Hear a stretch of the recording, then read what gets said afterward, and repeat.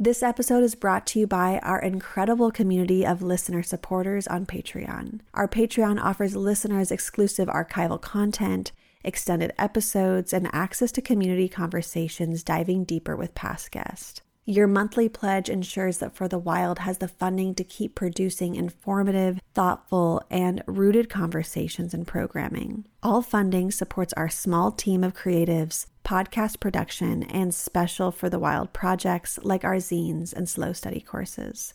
To support us on Patreon, please visit patreon.com/forthewild. Or if you would rather make a one-time donation or recurring donation outside of Patreon, please visit forthewild.world/donate. For the Wild podcast is brought to you in part by the Calliopeia Foundation and listeners like you. Calliopeia supports projects interweaving spirituality, culture, and ecology. We are grateful for their support and the support of grassroots contributions from listeners. To learn more about the Calliopeia Foundation, visit calliopeia.org. To make a donation to For the Wild, visit forthewild.world/donate or support us through Patreon. Welcome to For the Wild podcast. I'm Ayana Young. This week we are rebroadcasting our interview with the beloved Joanna Macy, initially released in January of 2015. In this conversation, Joanna gives us a new and transformative lens to approach despair, grief, and chronic dissatisfaction. We hope you enjoy this special encore episode.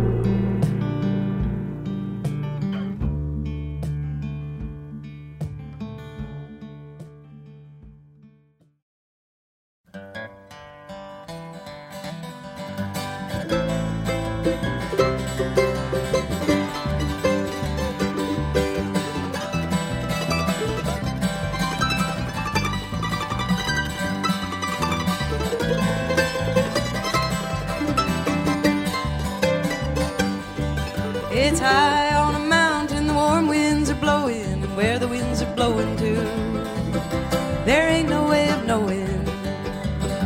The mountain grass is short, it's dry and close to burning, crying out for water as the season's turning.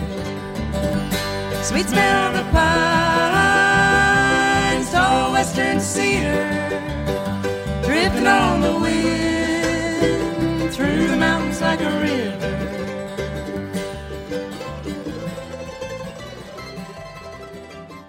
Hello, my name is Ayana Young, and I welcome you to Unlearn and Rewild, where we explore radical ideas relating to Earth renewal. Today from Berkeley, California, we are joined by Joanna Macy, eco-philosopher, activist, scholar of Buddhism and systems theory, who has an international following thanks to 50 years in movements for civil rights, global justice, and ecological sanity. Her 12 books include Coming Back to Life, Widening Circles, a memoir, World as Lover, and World as Self. She travels the world teaching her program for activist empowerment and healing from the psychological damage of civilization, entitled The Work That Reconnects. Hello. There you are. There you are. Hi, Ayana. I am thrilled to be meeting you this way and in conversation with you. Well, it's an honor for me as well to share your voice in this way. The radio show was created out of a deep despair in my heart and needing to reach out to people like yourself for guidance. And I know there's a lot of other people that are in the same boat as I am. You show how significant it is and how productive it is to not be afraid of your despair and grief and outrage over what's happening. Instead of thinking of that as doom and gloom, closing your heart to it or thinking that it's some private pathology, you didn't close your eyes. And you let it in. There's no more energy being devoted to protecting yourself from what's happening to the world. You open to it. And look where it's taken you. I feel so grateful that I've been able to open myself up to the despair That's the most subversive thing we can do, because the power holders, the whole late capitalism project, would have us distrust our feelings and privatize them, that it's some personal craziness, and that pave them over, and that makes us very obedient and silent. And so it's easier to manage a population that is silent, depressed, isolated, and obedient. But you didn't buy into that for some blessed reason. You may not even know yourself. You didn't. You let yourself feel it. I don't know why. It's strange because I didn't grow up in a community that talked about these things or was maybe even consciously aware of what was happening. And it was just something so loud for me. And even when I didn't know how to talk about the tar sands or nuclear, even when I didn't have that activist vocabulary, I was shouting and I was pushing against this. And you were feeling sick at heart. Yes. And you didn't shut up about it. No, I didn't. Praise be. You may not know even what it was than your growing up or your ancestry that gave you that courage. Before I really stepped into this open-heartedness towards what's happening, I was constantly feeling this chronic dissatisfaction. And I was just feeling this heaviness of meaninglessness and emptiness. And it wasn't until I really opened up, broke my heart open, cried, felt the deep darkness of what's going on, and then, starting to be proactive, that's when I felt, wow, okay, this is enlivening. It's I feel alive. Yeah, and then you found that you weren't alone. You suddenly found that you had all these wonderful people to link arms with. We are not alone in this despair, and at the core of it all, the despair comes from this deep love that is undeniable, unexplainable. It's our birthright to feel it and live out of it, to let it pour through us for our world. And that's what I'm feeling with a lot of the young people today. They move me so. I feel like my generation is beginning to emerge from the paralysis of despair.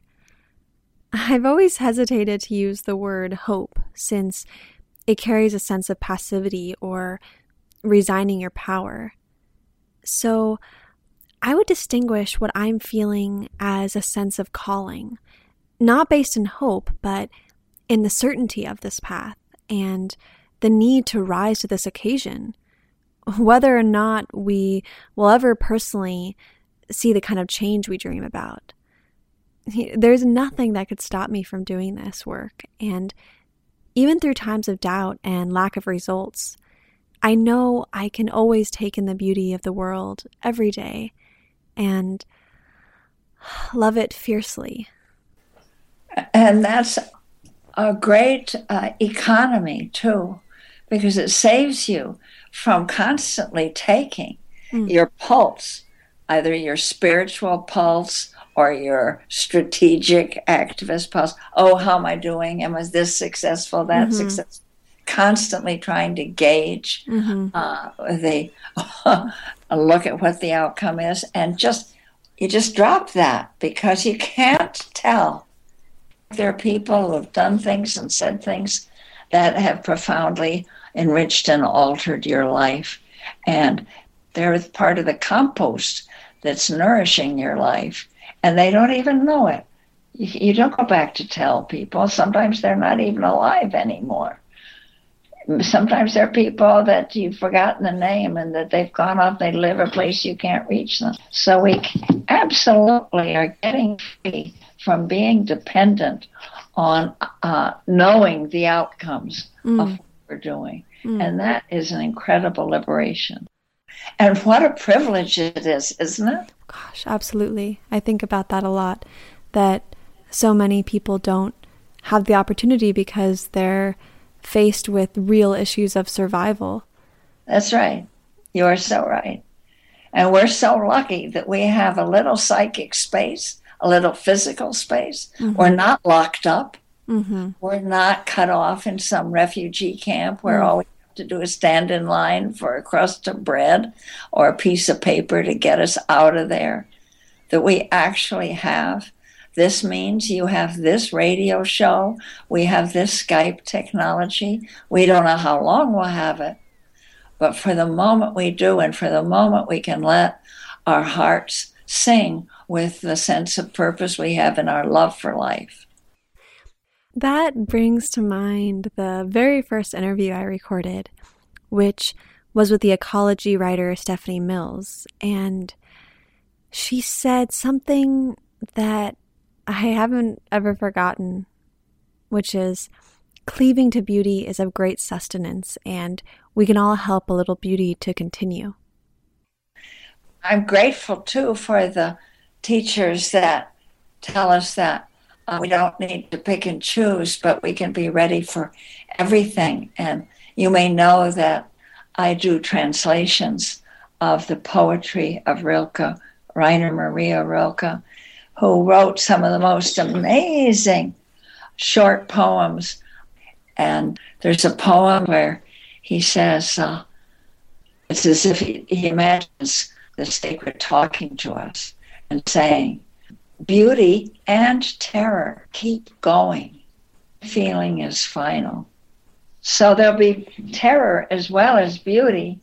We're here when there's this turning that can happen. There's the great unraveling of living systems, and there's also the great turning toward a life-sustaining society.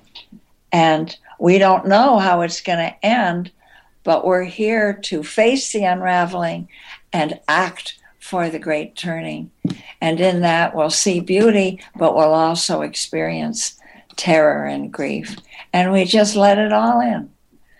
Let it all in. As he said, that's just keep going, because you're not going to let anything quell the joy you feel in being of use to life on earth. I'd like to read one passage from your book, Coming Back to Life. And it's really stuck in my mind. And it makes sense of that paralysis, that moment of stillness as you awaken to the fact that your pain is the pain of the world manifesting in us. Quote, "The very distress that, when we hide it, seemed to separate us from other people, now uncovers our connective tissue. This realization, whether it comes in a flash of insight or a gradual dawning, is a turning point.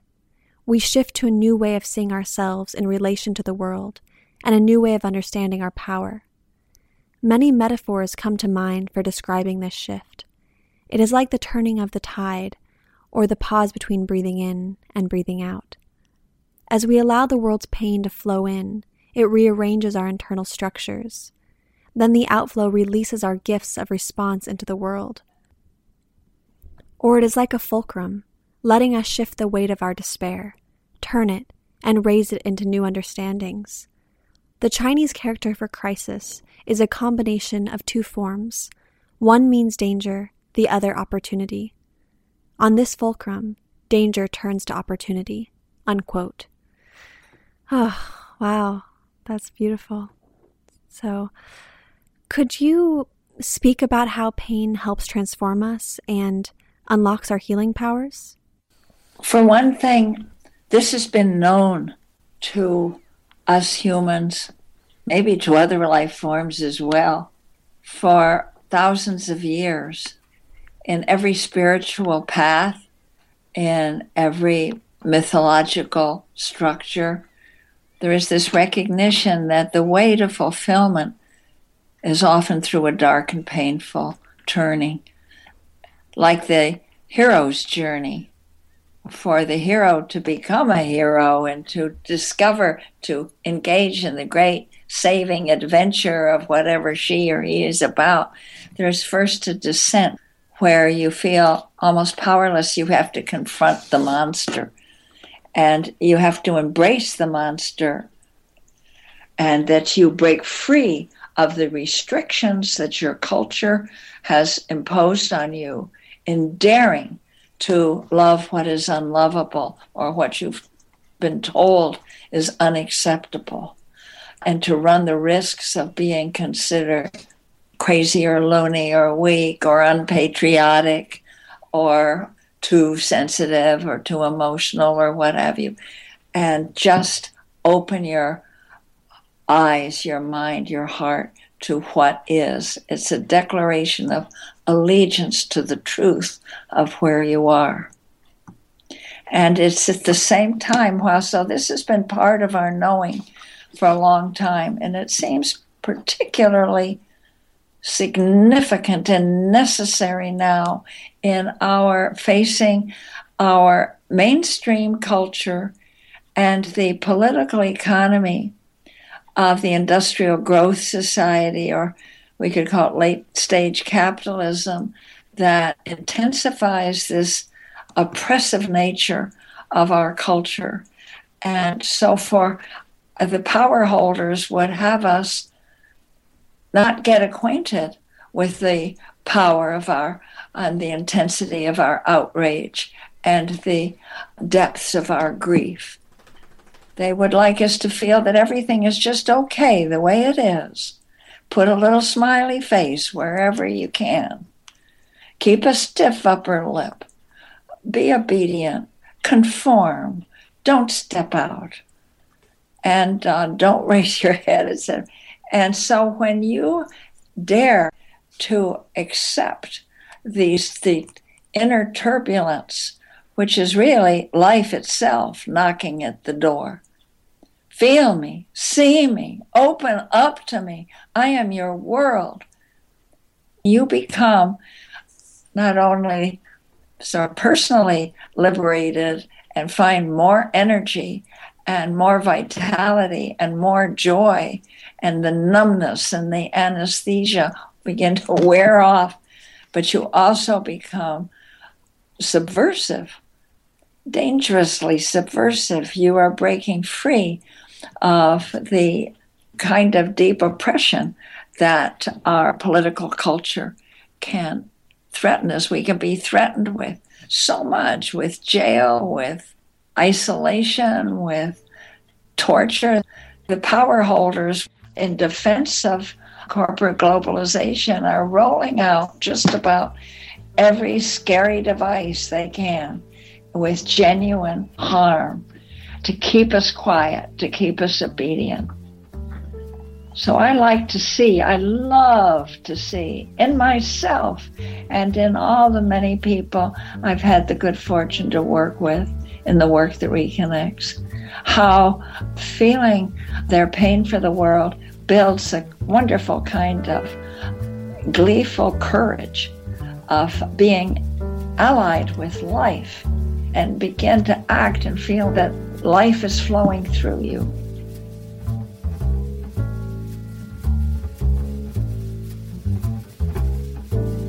Trying times is what the world is talking about. You got confusion all over the land. Mother against daughter, father against son. The whole thing is getting out of hand. But folks wouldn't have to suffer if there was more love for your brother. But these are trying times.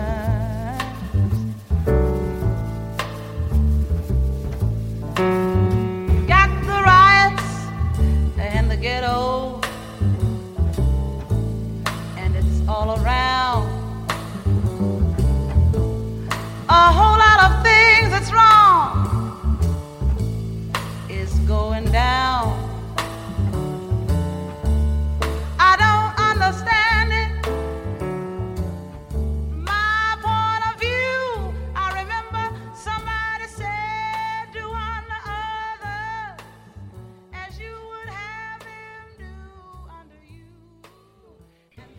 This system is set up for mandatory participation, with, vanishingly few exceptions, the people who have gone money or fossil fuel free. But slave labor and environmental toxification are built into the structure of the economy, and without them as it stands, it wouldn't function. So here we are in this impossible place of never being able to live guilt-free, and this guilt is just another form of pain for the world. But how do we deal with this pain? Is there a way to move through it? Yeah, you said it so beautifully, that you can't be guilt-free in this. And so this can make you feel, there's no clear enemy. But when we realize that we all belong together in the living body of Earth, and we can see that we're, as living systems, we participate in not only the biosphere, the ecosphere, but we participate in the political and economic systems that we're born into and living in. So in a way, you can say, damn it, I want to be purely on the side of good and not tainted in any way by my complicity. But it's very difficult, if not totally impossible today, to live without interdependence with the reigning system. But the good news of that is that because you're part of it, you can also be part of its self-healing. Because the world actually can't be fixed from the outside, and you can't heal the world. But the world can only heal itself, and we are part of that. So we know that the drag of the habits that we've acquired, we know the sloth and laziness that are bred by our getting accustomed to the comforts. And so as we free ourselves, we are showing everybody, because everybody's complicit, and that there's no convenient enemy out there, except that there are sort of institutionalized forms of the mistakes we make. By that I mean, in Buddhism, which as you know is very important to me and been very helpful, the sources of suffering are seen to be not some evil principle, but they are simply human greed and human hatred and human confusion, delusion. So that's been ever so. We make mistakes when we're motivated by fear, hatred, and delusion.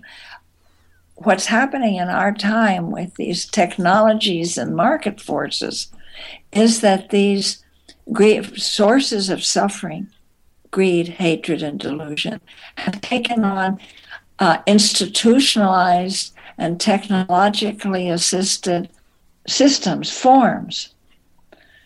That's what we need to fight and separate from, these institutionalized forms. And therefore, that means that when you bump up against people who are working for the system in corporations or government or military or police or Monsanto or what have you, then you realize they're not the enemy, that they're just in bondage to these organized forms of greed, hatred, and delusion. So you don't waste energy and risk separation by seeking to hate or defeat them. They're not the enemy. But what you do then, you recognize that you can help them see, that you focus your energy on how you dismantle these forces that we've allowed to arise. Am I making any sense? Oh, absolutely. In the work that reconnects, it's not in the books yet, but there's a practice that we do. It's on my website called Bowing to the Adversary. And that some of the people you have to oppose, the people you have to maybe do civil disobedience to stop what they're doing, that they're not the enemy. And so you make there are 10 different bows you make. You bow to them knowing that you who are destroying the natural world for your own profit, you have shown me how much I love the natural world. You have shown me how much I love the earth and its being. So I bow to you in gratitude. If it weren't for you, you have shown me how much I value justice and freedom. And so I bow to you. You teach not acting from short-sighted reactionary impulses, because if we do succeed in knocking down the system we oppose, it will spring back up with a new twist or, a new slogan or flag, but something equally problematic. And there's this thing called behavioral conditioning. The shift needs to be as deep as our psyche goes, to the roots of our cultural identities and our myths. We need to rejoin the river of creative life. So I'm wondering how we can approach simultaneously fixing our inner disconnects and engaging in effective struggles in the wider context. I think that they actually help each other. That's why I argue with people who seek a spiritual path that is characterized by tranquility and focusing just on your own emotional and spiritual responses without engaging in the hurly-burly of social change work.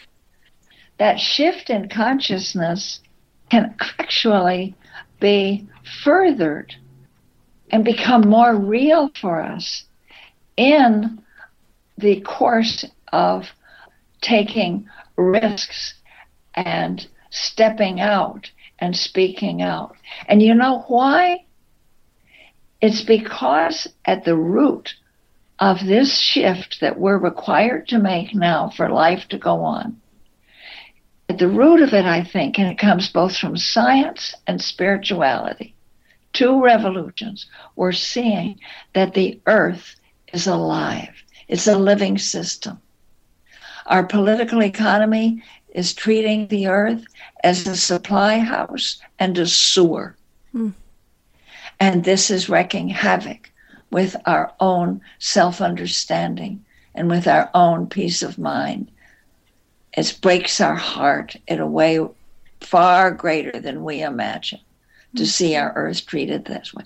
But now, just as you and I are alive in this moment, both from science, quantum theory, chaos theory, system theory, and from spiritual traditions, from the indigenous people to the currents in every religion that are recognizing that our world is alive.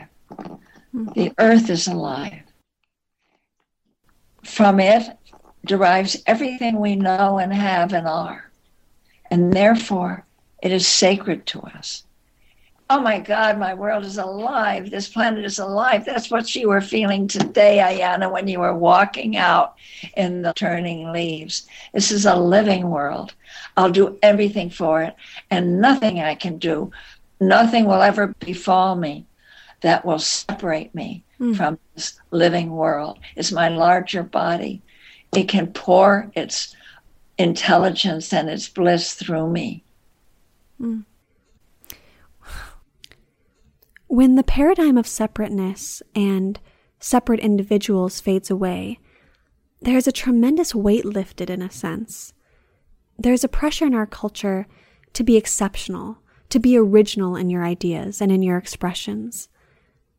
This may partially derive from the notion of human exceptionalism or national exceptionalism in certain cases. So, when we begin to see the world as a unified whole, personal success only makes sense if it serves a wider collective success, the thriving of a community or an ecosystem. You've invoked Arnie Nass, originator of the term deep ecology, and his call for cultural therapy to break out of the anthropocentrism. You are one of the leading advocates for deep ecology. So, can you speak about Arnie Naess and how your work has dovetailed with his? Oh, yes. His coming into my life was, his thought was very important to me. When I started this work, I thought it was just about freeing people from their negative emotions and so that they could be more effective activists.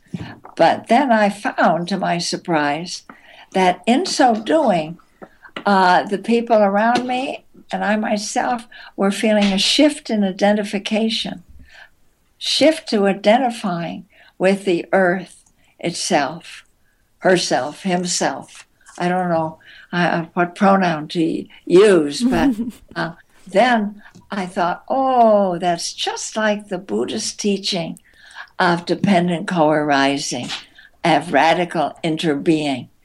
And then came my acquaintance with deep ecology, and I thought, oh, goody.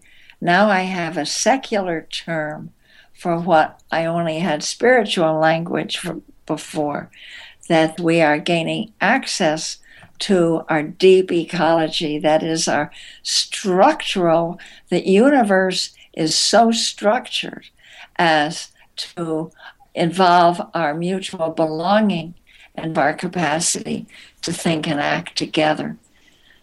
So Arnie Naess, almost as soon as I discovered that, I was with my buddy John Seed in Australia, founder of the Rainforest Information Center, and we invented the Council of All Beings, where people could experience, step aside from their human identification and speak for another life form.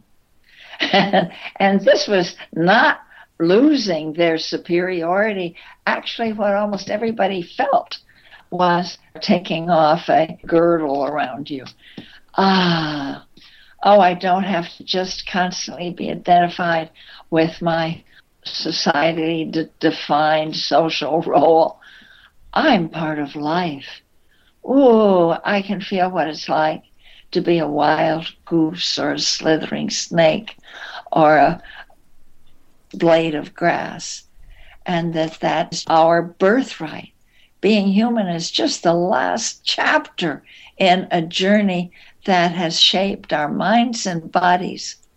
We remember that journey in our mother's womb, where we remember being fish and amphibians, growing gills and tails. We do the whole remembering of our origins there, and it's wonderful to be liberated from our human exceptionalism, and then real wisdom and a lot of ingenuity pops up. We must do a Council of All Beings together, Ayana, someday.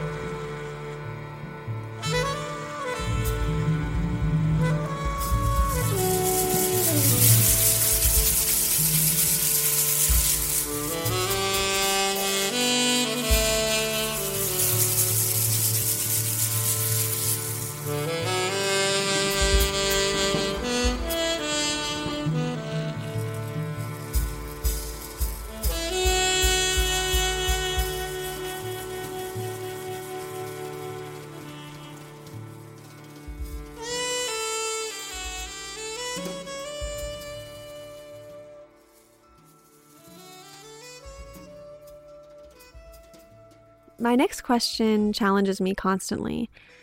I experience the primal instinct of survival, of self-preservation, and the desire for creature comforts, but I've noticed a shift in my motivation lately.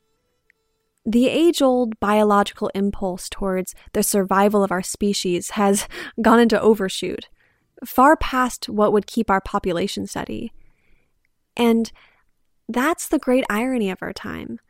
To increase or even just maintain our standards of living in the global north, we have to defile and deplete the whole of life. So one big challenge as I see it is to override this biological urge and override the habits of overconsumption with the much stronger forces of cultural evolution, which teaches us balance. Do you see this cultural therapy as just awakening in us this instinct for harmony, or is it supplanting instinct? What are your thoughts on this? As I was saying just before, what struck me, just a few years after we started, there's a shift in self-interest that occurs, a shift to the next systemic level that, as perhaps our earliest ancestors felt, and as we get from indigenous teachings of native societies, as well as in other religions and spiritual paths, there's a shift from focusing on the separate self to feeling you're just part of a larger body, a larger being, a larger system. You define yourself differently. The realm of your self-interest enlarges and expands, so that what happens to the rainforest of the Amazon basin, for example, strikes you with the same kind of concern, or at least similar concern, as to what's happening to your own lungs, because you know these are the lungs of your larger body, the planet Earth. It's very easy to slip back continually into identification with your personal needs for comfort and security and approval and so you need constant practices. And John Seed used to remind me of this. He said, we've got to do these rituals and practices almost daily and very regularly at any rate, to counteract the pull of a hyper-individualized society that conditions us and has since birth toward acquisition and competition. And so we have, as you may have noticed in the work that reconnects, we follow a spiral of practices where we begin with gratitude. Once you listen what the Haudenosaunee say, the Mohawks and Onondagas of central New York, tell me these are the words that come before all else. We give greetings and thanks to the sun as it rises, to the trees that stand in their majesty and teachings, to the waters that strengthen us and the fish that clean the waters, etc. So just rehearsing or opening to your gratitude to be alive, the gratitude that I now am able to meet this extraordinary young woman, Ayana, and that I will meet her in person someday, fills me with such, what a gift I've just been given. So gratitude also keeps us, that self-interest extended wide. The other parts of the spiral are just what we talked about not being afraid of the suffering, and then daring to look with new eyes in deep time and deep ecology, linking arms to move forward. There is a huge pull, and fear, that's why fear of scarcity and fear of danger can pull us back to just worrying about ourself or our family or our clan. It really helps to keep looking through the lens that widens, it helps you experience the widening circles of your life. You wrote, quote, "When we reconnect with life by choosing to bear our pain for it, our mind retrieves its natural clarity," end quote. In this epic journey from the human-centered, exploitative society to a society that honors the principles of inner being, of interconnection and coevolution, There are enormous feats of logistics and engineering, transitioning to minimally consumptive societies with local and sustainable food and energy production, and a complete reworking of the hierarchical political systems and legal systems, and a dissolution of the police state and the military structures, and then shutting down the 400 nuclear reactors worldwide and dealing with the unimaginable amounts of nuclear waste. Just to name a few of the incredibly complex tasks ahead. So, I'm interested in the open-ended question of how to self-organize among the huge and growing body of concerned people globally, and how to decide where each of us fits into this project, and be able to shift our strategies as the situation evolves. I know it's a sweeping question that, of course, has no simple answer. Well, I could say you're right. It's a huge question, but there are a couple of basic reminders to oneself that really help. One is that of all these issues, yes, they are multiple, but they have one core, what we used to call problématique. There is one core mistake at the source of all of these wreckings of life on our planet. And that is the notion that we are separate, that we can hold aloof from the sufferings of others, and that we can find some private salvation. In a way, it doesn't matter that much which different issue you work on, whether you work on domestic violence, the slave trade that's still existing in our private prison system. We can work to liberate ourselves from the tragedy of imagining that we're separate. So that means we can move from one to another. That also saves us from thinking that our issue is more important than other people's issues. And that has taken a big toll on activism in previous decades. They're all important. It's been very helpful to me, by the way, Ayana, that we have separated, as we see these three dimensions of the transition to a life-sustaining society, the great turning. And they're holding actions where we slow down the destruction, and the changing of the positive actions, of changing the very way we do things. And the third, the shift in consciousness.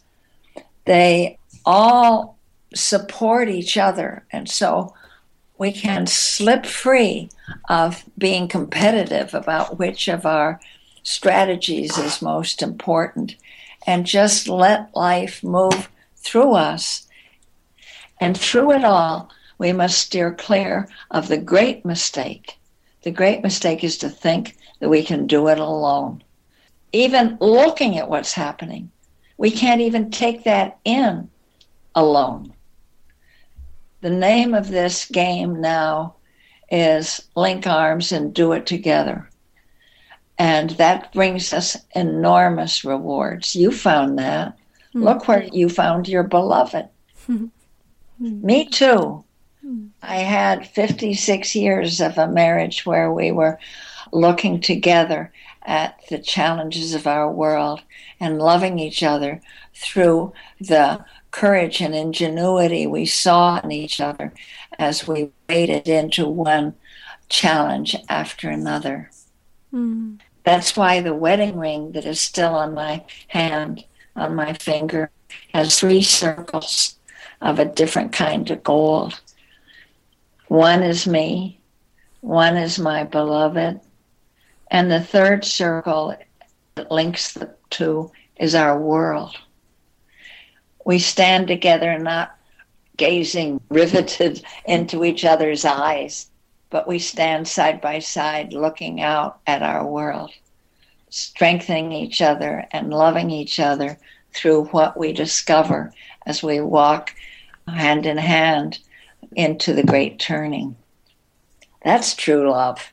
I know you didn't ask me that question, but it just came out. I love that answer. Thank you so much for sharing that intimate insight. It is so amazing to join with others in the deep passions and convictions for life. And it's so fulfilling. It's the sweetest thing. It is. It's so sweet. You're already in heaven. And so it makes this, you're doing just what you want. And you can't imagine being happier. And so, and you know, you may not see the results of this action for another lifetime or two. So you're free to engage without constantly taking your pulse. That's how effective you are. It can almost demean all that heartfelt work put into something that may not have the outward success that we so wished it had, but what else would we be doing during this time? What else could we potentially spend our time on other than deeply loving this planet that is part of us? You, Ayana, you've been prepared for this moment by 4.5 billion years of life on this planet. Your mind, your heart, your sensitivities, your body, all awarenesses, it didn't start with your birth and your particular line of ancestors. You're their gift to this time.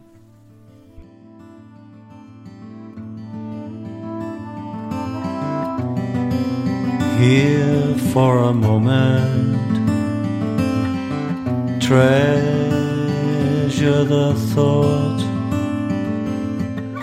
to feel the still air pulling the strings of your heart.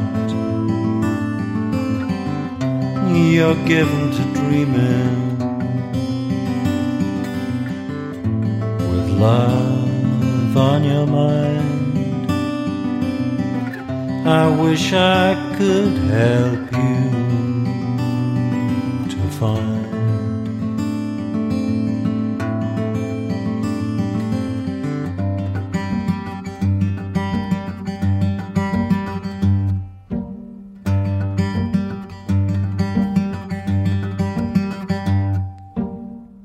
You're a girl with horizons,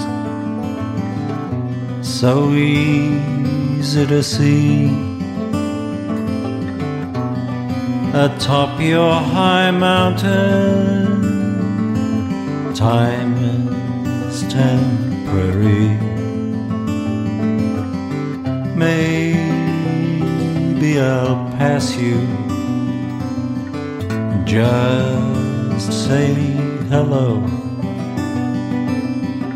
Or maybe we'll never know.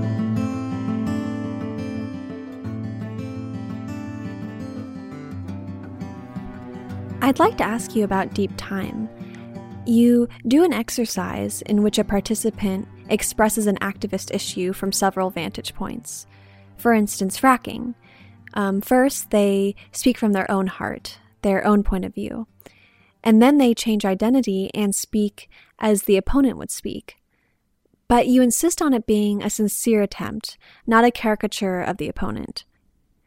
But you take it further then, and have the person assume the role of non-human being that is affected by the issue. Perhaps the fish that were, completely wiped out in the creek in Kentucky, where fracking fluid spilled. And then the final voice is of the future human being, speaking from the distant future about the cascading effects through time of the actions we're taking now. So, how has your study of deep time shaped what you consider to be important in the blink that is this life? I'm just imagining if every politician and corporate policymaker did this exercise before work in the morning. Oh, oh, what a different world that would be. Oh, I just can't think of anything that would make me happier, that would be more wonderful. Well, what to say? I feel that a lot of the simple practices and the work that we connect, if they could just pause and do them at the cabinet level or in any decision-making body in government or corporate structures of that have so much power over our lives at this present moment. Yes, this is our birthright to feel these connections, all of them. And what's wonderful, Ayana, is that this revelation that happens, this particular exercise I call widening circles, as you speak for first yourself, the adversary, the non-human, and the future one. Let me put it this way. I could decide to go and help people know how important it is to identify with these three other voices. And I could give a lecture about it. I could give a lecture about feeling nonviolent, identifying with your enemy, a lecture about deep ecology with the more than human, a part of the lecture on deep time. But instead, people don't hear any sermonizing, not a word of it. All they do is speak from that perspective. And that teaches them. You follow me? It's in us already. We don't need to sermonize people, moralize at them. Let them speak. And then in that speaking, they find how big their heart really is, or their heart-mind, as I say. Because in Buddhism, your mind is located in the heart. I have to tell you something that happened with that Earth Leadership cohort. We went and had the wonderful weekend together at Roe. And in the course of that, we go around the spiral of the work that reconnects. And each one is so powerful and subversive in a way. Even letting in gratitude for life is subversive to the consumer society, that you are enough the way you are and don't need to buy everything. In that weekend, we did a very fierce piece of work around truth-telling about our pain for the world, called the Truth Mandala, which you may have done or heard about. It was the following few days, and there were some members of the Earth Leadership cohort, young people that stayed on. Well, this Truth Mandala, where people enter the ritual circle and pick up an object and let it speak, let the fear speak, that's a stone, or let the grief speak, those are dead leaves, or let the outrage and anger speak, that's a thick stick, or let the emptiness and overwhelm speak, that's an empty bowl. So this has always been, this has been around for 25 years and it gets better and better. At any rate, this particular Truth Mandala was so fierce in the grief and even hopelessness that was being expressed, what people were saying that was just pouring out of all the feelings they'd been sitting on for years that just erupted. It was like a fierce wind blowing. I could feel it. And there were moments when I wanted to protect some of the younger people there. One especially, she looked so young and so fragile, even though I knew she was a dynamite activist. I, for the first time in my life, as I wanted to go and put my hands over her ears and not be faced with so much total grimness of the outlook of what we've done to ourselves and to the earth. But of course I didn't, but I had. And she came in too, just utterly devastated. Oh, these terribly grievous things, pain pouring out. And when it was over, she said, well, I wish I'd done that 9 years ago.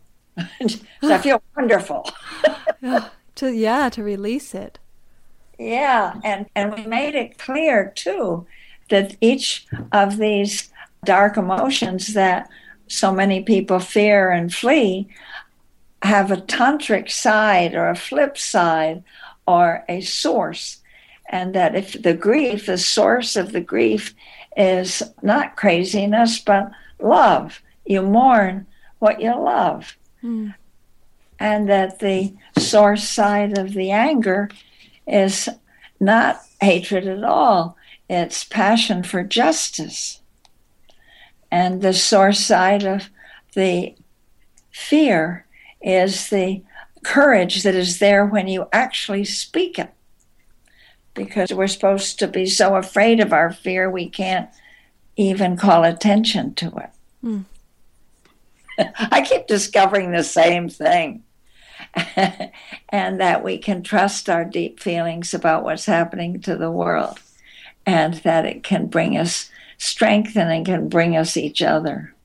Wow, I can see that exercise being really instrumental, especially for people feeling the despair and who have grown cold-hearted and numb from serial defeats. I've heard some really unsettling justifications for doing nothing, usually some variation of, this is all part of Gaia's process. But if your intuition is awake, it's impossible to ignore the suffering of the earth. And a sense of certainty comes from being an active participant in the journey towards inner being. I love the word certainty, just knowing, this is who I really am or what I really am. This is the source of my life.